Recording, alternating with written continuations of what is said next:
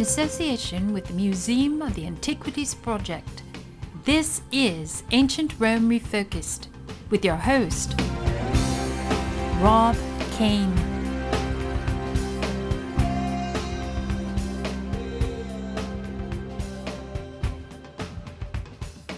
History for the Brave. Welcome to episode 29 of Ancient Rome Refocused. The title of this podcast is Romans Go Home. And if you're wondering what I'm referring to, I'm talking about the protest sign from the 1960s where it said, Yankees go home. Well, anyway, let's move on. On this episode, we have Ms.Kouremenos, a teaching fellow in Hellenic and Modern Greek Studies at Western Connecticut State University and lecturer of ancient history at the following university. We're a school of passionate academics, strong athletics, and a vibrant community. And you gotta get our name right. It's Quinnipiac. Quinnipiac. Quinnipiac. Quinn. P. Ack. It's Quinnipiac. We're Quinnipiac, and we're here to stay. Come fall, she will be in charge of running the Hellenic and Modern Greek Studies program. I have interviewed celebrities, army generals, actors, and historians, but the scariest are academics, at least for me. Don't ask me to explain why, other than it's like having an overwhelming fear of wearing two different colored socks on a job interview.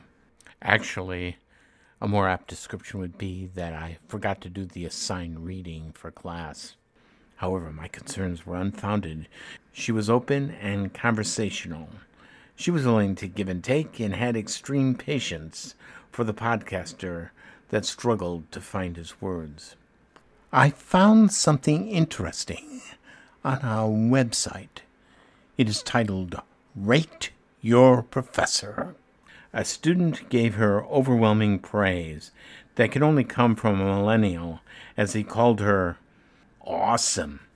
His critique had the following sentence. The final exam on Meditations of Marcus Aurelius forced me to read one of the greatest books ever written. Somehow I find this amusing. I'm chuckling to myself at the word forced. The student called it one of the greatest books ever written. And what's more, his review of Meditations shows that Anna imparted to the student a deep love of classical studies. So it is fitting that she should be our guide. By the way, before we start the interview, I want to share something with you. We conducted the interview over Zoom, and for some reason I had the overwhelming feeling that I had laid eyes on her before. Well, I'm going to save that for the end of the interview. Keep listening. Anna? Considering the fact that I am trying to make comparisons between the ancient world and now, you seem to point it out in your paper, which I think was titled Misperceptions or Perceptions of the Roman Period in Greece. Is that the correct title? Yes. PΩΜΑΙΟΚΡΑΤΙA, which means Roman occupation, does not equal Roman occupation. Misperceptions of the Roman period in Greece. Let's face it, I mean, the entire country of what is now modern Greece was not exactly occupied by the Romans in a military sense. I mean, you have many areas of Greece where the Roman army was never stationed, and apart from like the far north at some point.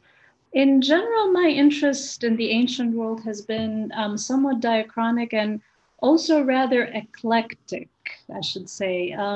As a child, I was really interested in ancient Egypt. So, mummies, Cleopatra, that sort of thing. A lot of young people and children are interested in that.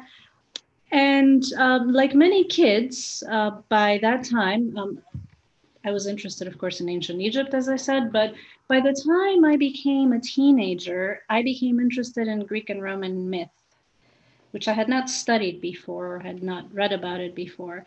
So this basically led to an interest in Greek and Roman history.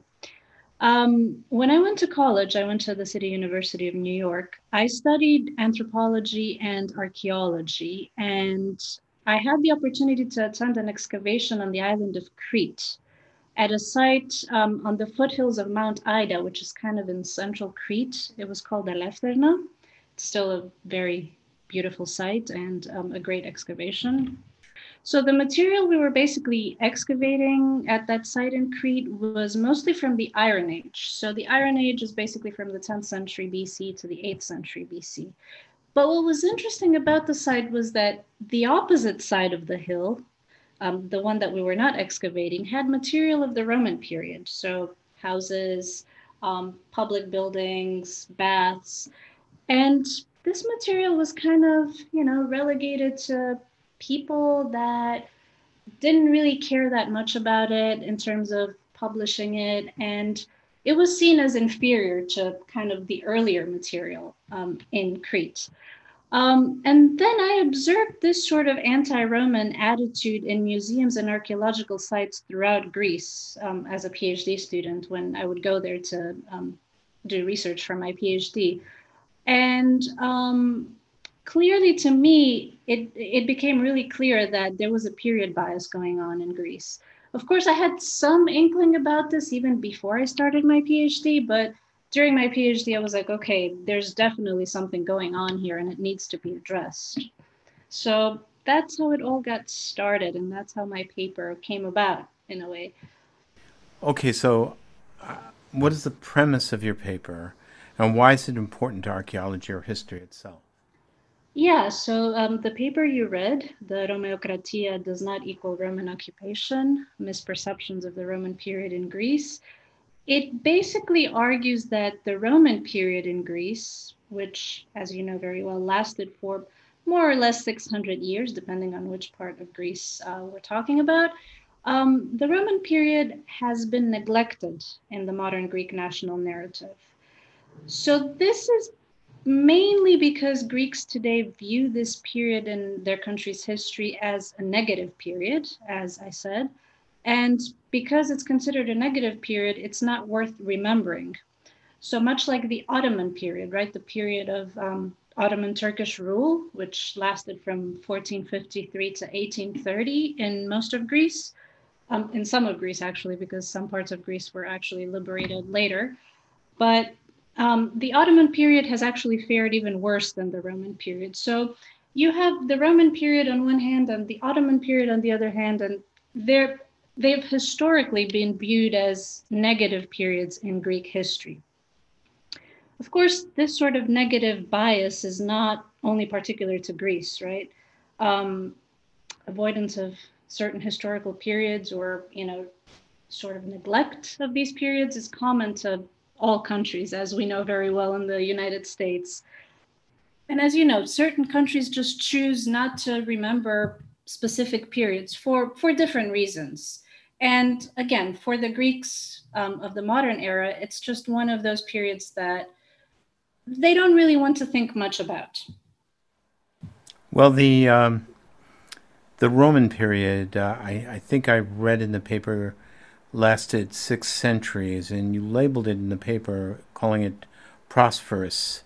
Are we talking culturally, economically? How was it a good thing?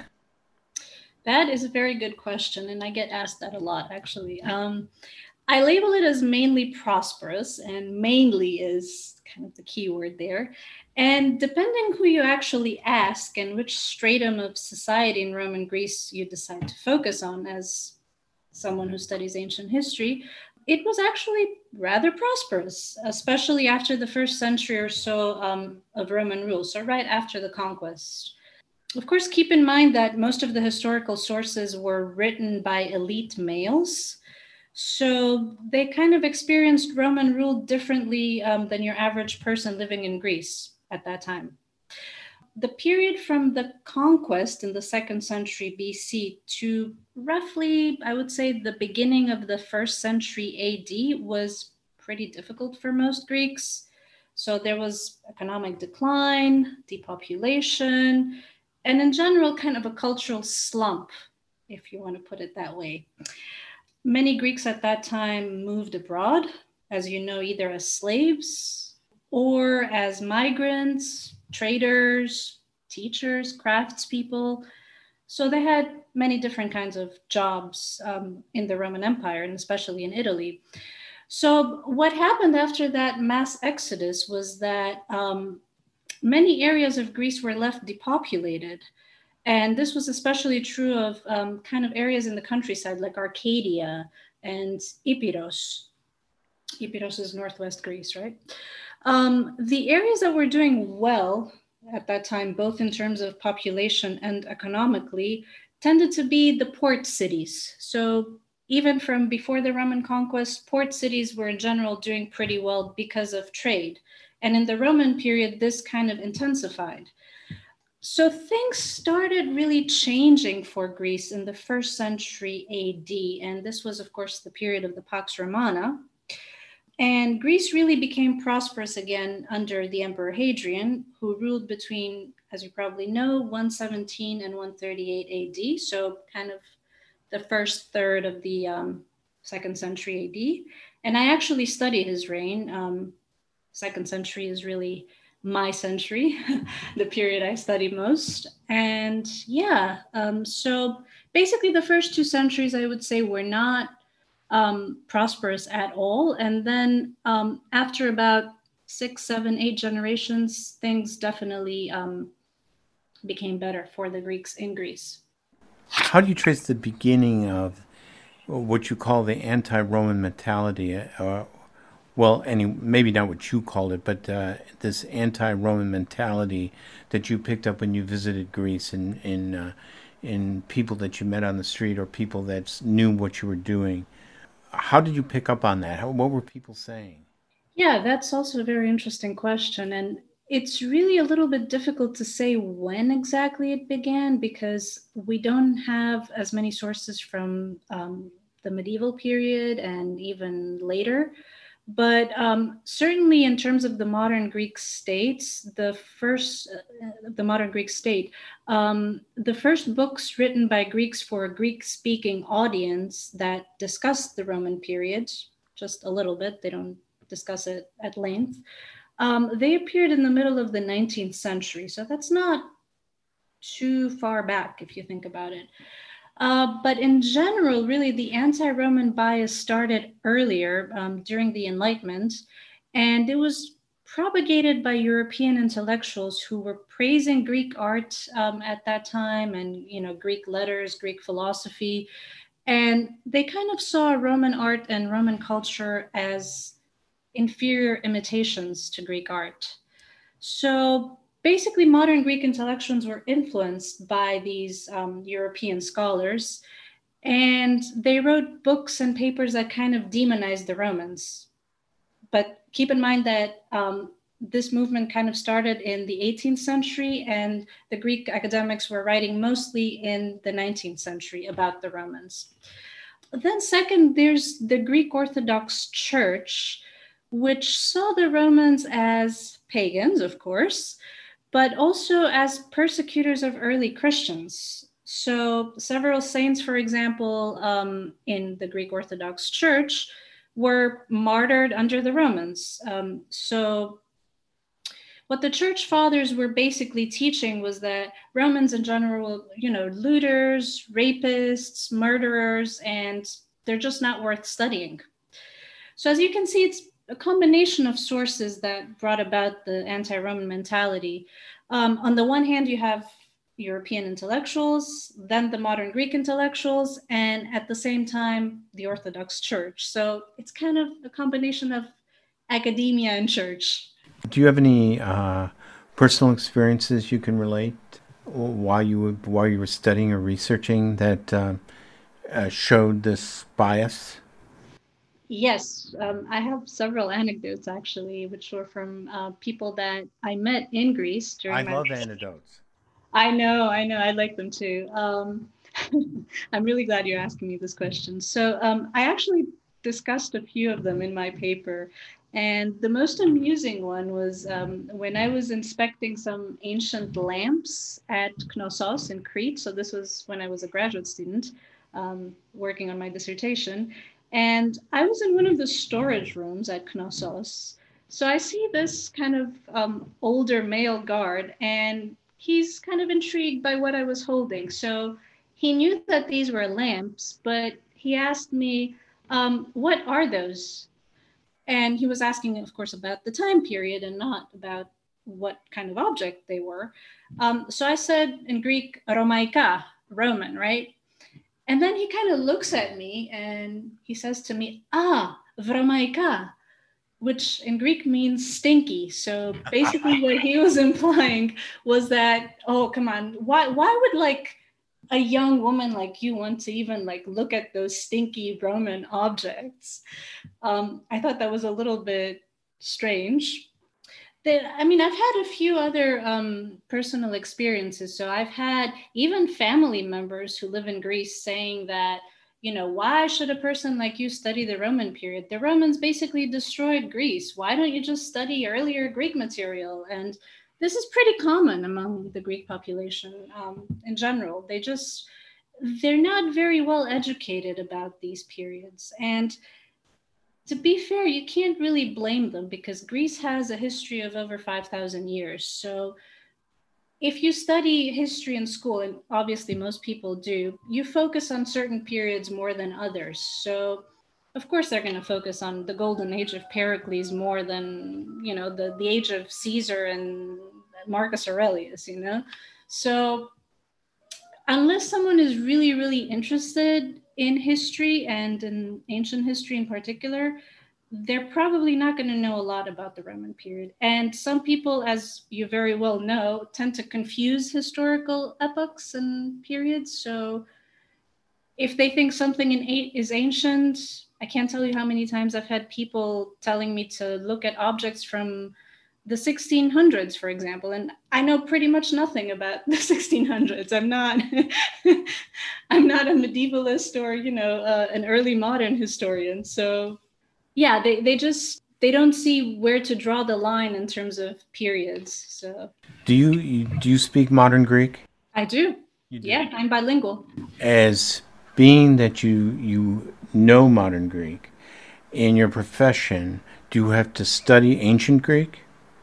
Yes, for sure. Because Now, is there a way that you could verbalize to me the difference between ancient Greek and modern Greek? Is there a wide chasm as maybe, and I'm just throwing out an example here, but as maybe a person speaking English today might have trouble understanding somebody in England during let me throw one out here, 13th century. There might be a slight trouble in understanding a 13th century English speaker. Is it that far, or is it easier? It's probably a little bit easier because what happens is that a lot of modern Greeks learn ancient Greek grammar and just ancient Greek composition in high school. So they have some background when they go to university. But so modern Greek is actually descended from Ionic Greek and then from the Koine Greek. So the common Greek after the Hellenistic period that was also spoken in the Roman period. Now, for my purposes as a modern Greek speaker, it's much easier to read a text from the Roman period that's Greek than a text from Homer's time or the classical period because Greek was progressively simplified after Alexander the Great's conquest. So it was simplified because a lot of foreigners started learning Greek, so they had to have a more simplified language for it. But in terms of understanding it, if I didn't know ancient Greek and I was basically like asked to read a text in, I don't know, like Thucydides or Herodotus, for example, it would be rather difficult. So it would be kind of like modern English speakers reading Middle English texts, not quite, Old English, like really, really Old English, like Beowulf, but kind of Middle English. About 60% of the vocabulary in modern Greek does come from ancient Greek, more or less. So you will definitely recognize some of the words if you're a modern Greek speaker, but the grammar is pretty different. Well, I can imagine, being that you are a Greek speaker, that when you I don't know when you began to study ancient Greek, but it probably you had a leg up on other people. Would you not? Yeah, so I began studying ancient Greek when I was in college. I think I was in either second or third year in college. And it definitely helped. Ancient languages are definitely helpful if you're going to do Roman history and ancient Greek history. And especially for someone doing archaeology, you need them to read the epigraphic documents, sometimes writing on objects. Now, the question is, can you actually do archaeology and history without knowing these languages? And I would say for archaeology specifically, yes, you can, because it depends on what you're working on, like what subfield of archaeology you're working on. But for history, it's very difficult not to know Latin and Greek.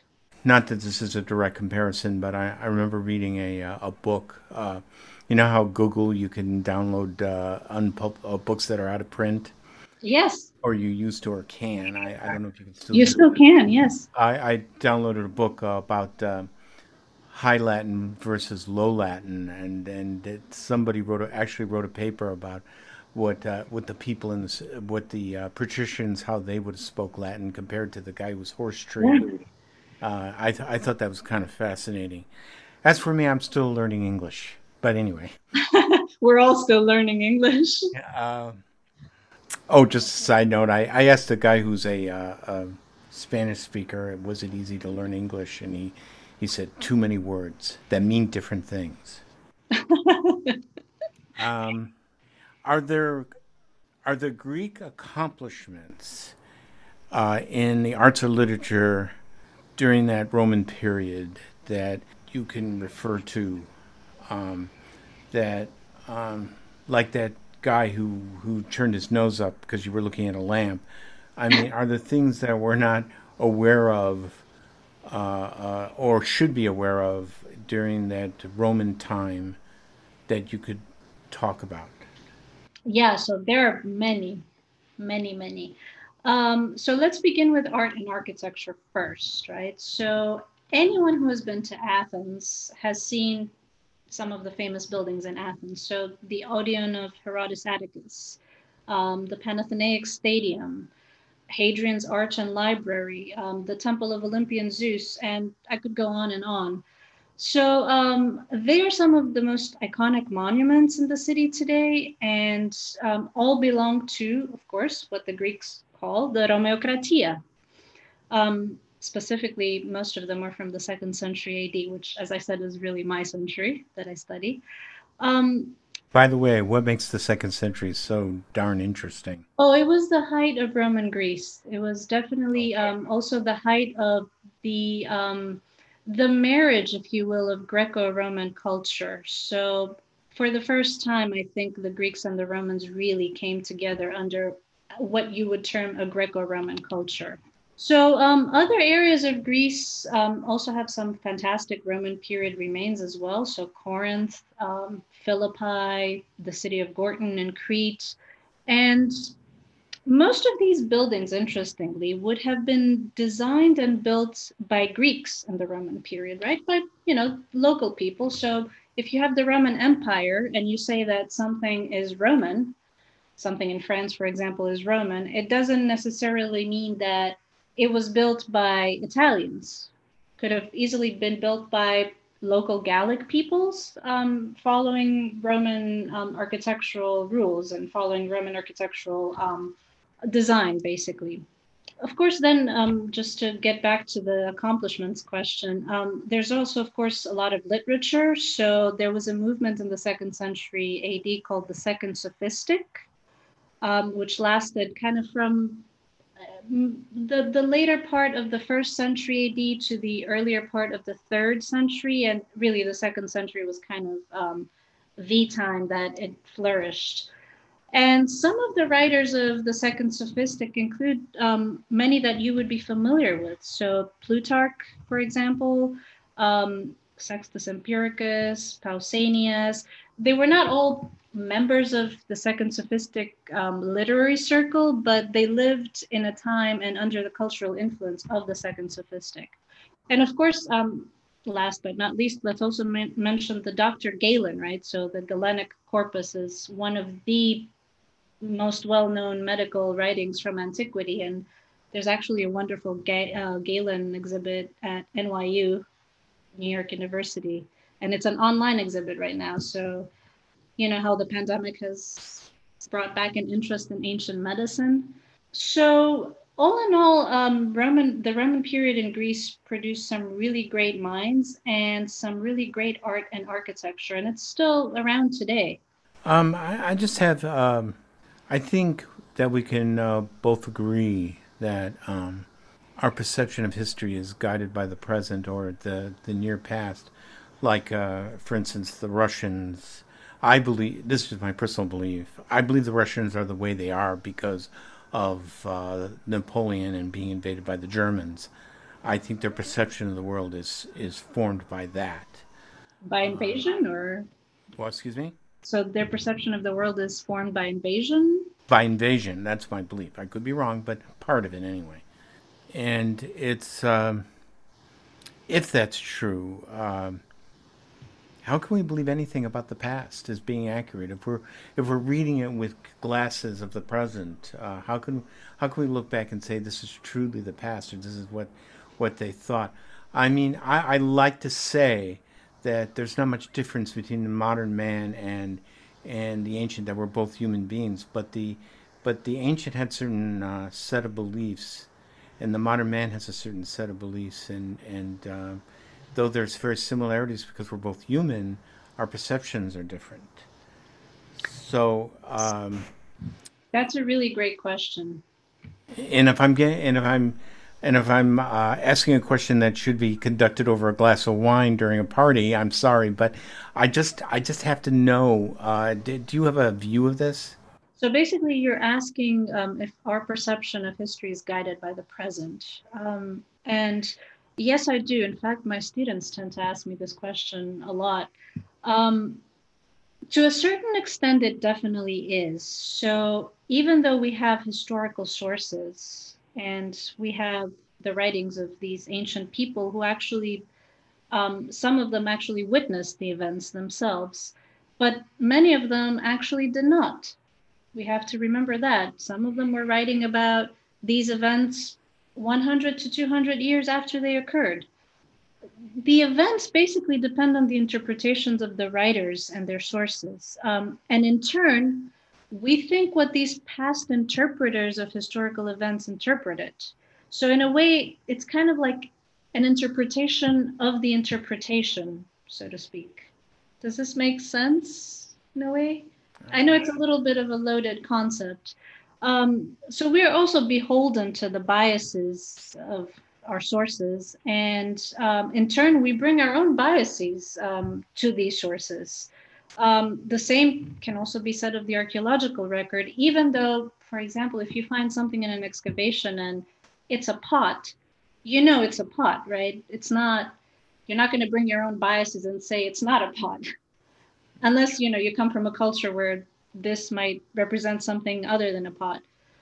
But in terms of understanding the cultural significance of an archaeological find, then again, it depends on your interpretation and your experience, your knowledge, and also the biases you bring in. So, I mean, do you want to look at it from a Marxist perspective? Do you want to look at it from a capitalist perspective? It depends on what theoretical background you want to bring into it as well. Political too.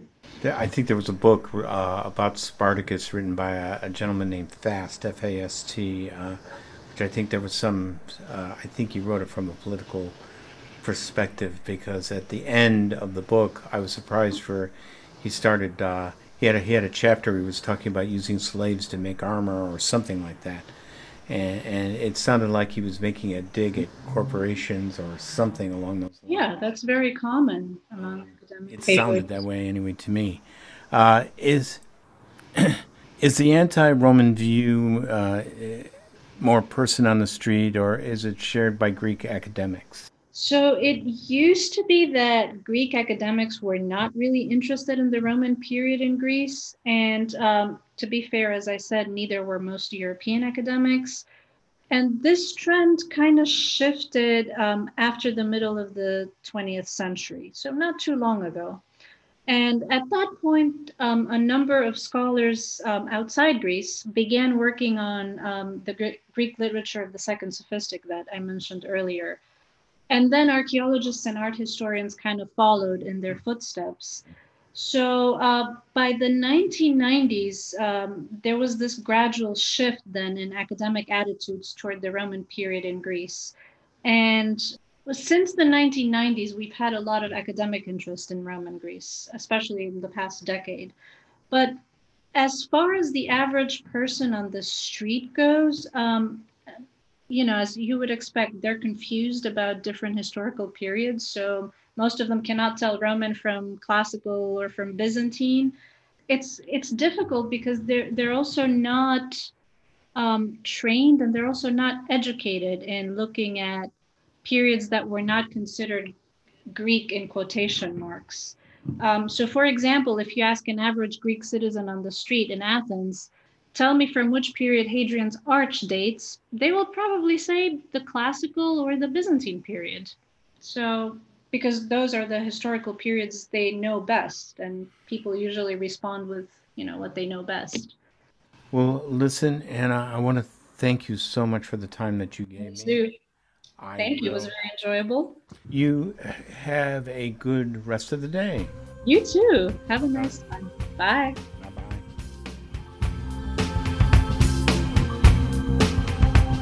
This concludes another episode of Ancient Rome Refocused. Oh, I almost forgot. I promised to tell you where I saw Anna before. Check out the paintings of Lawrence Alma Tandema.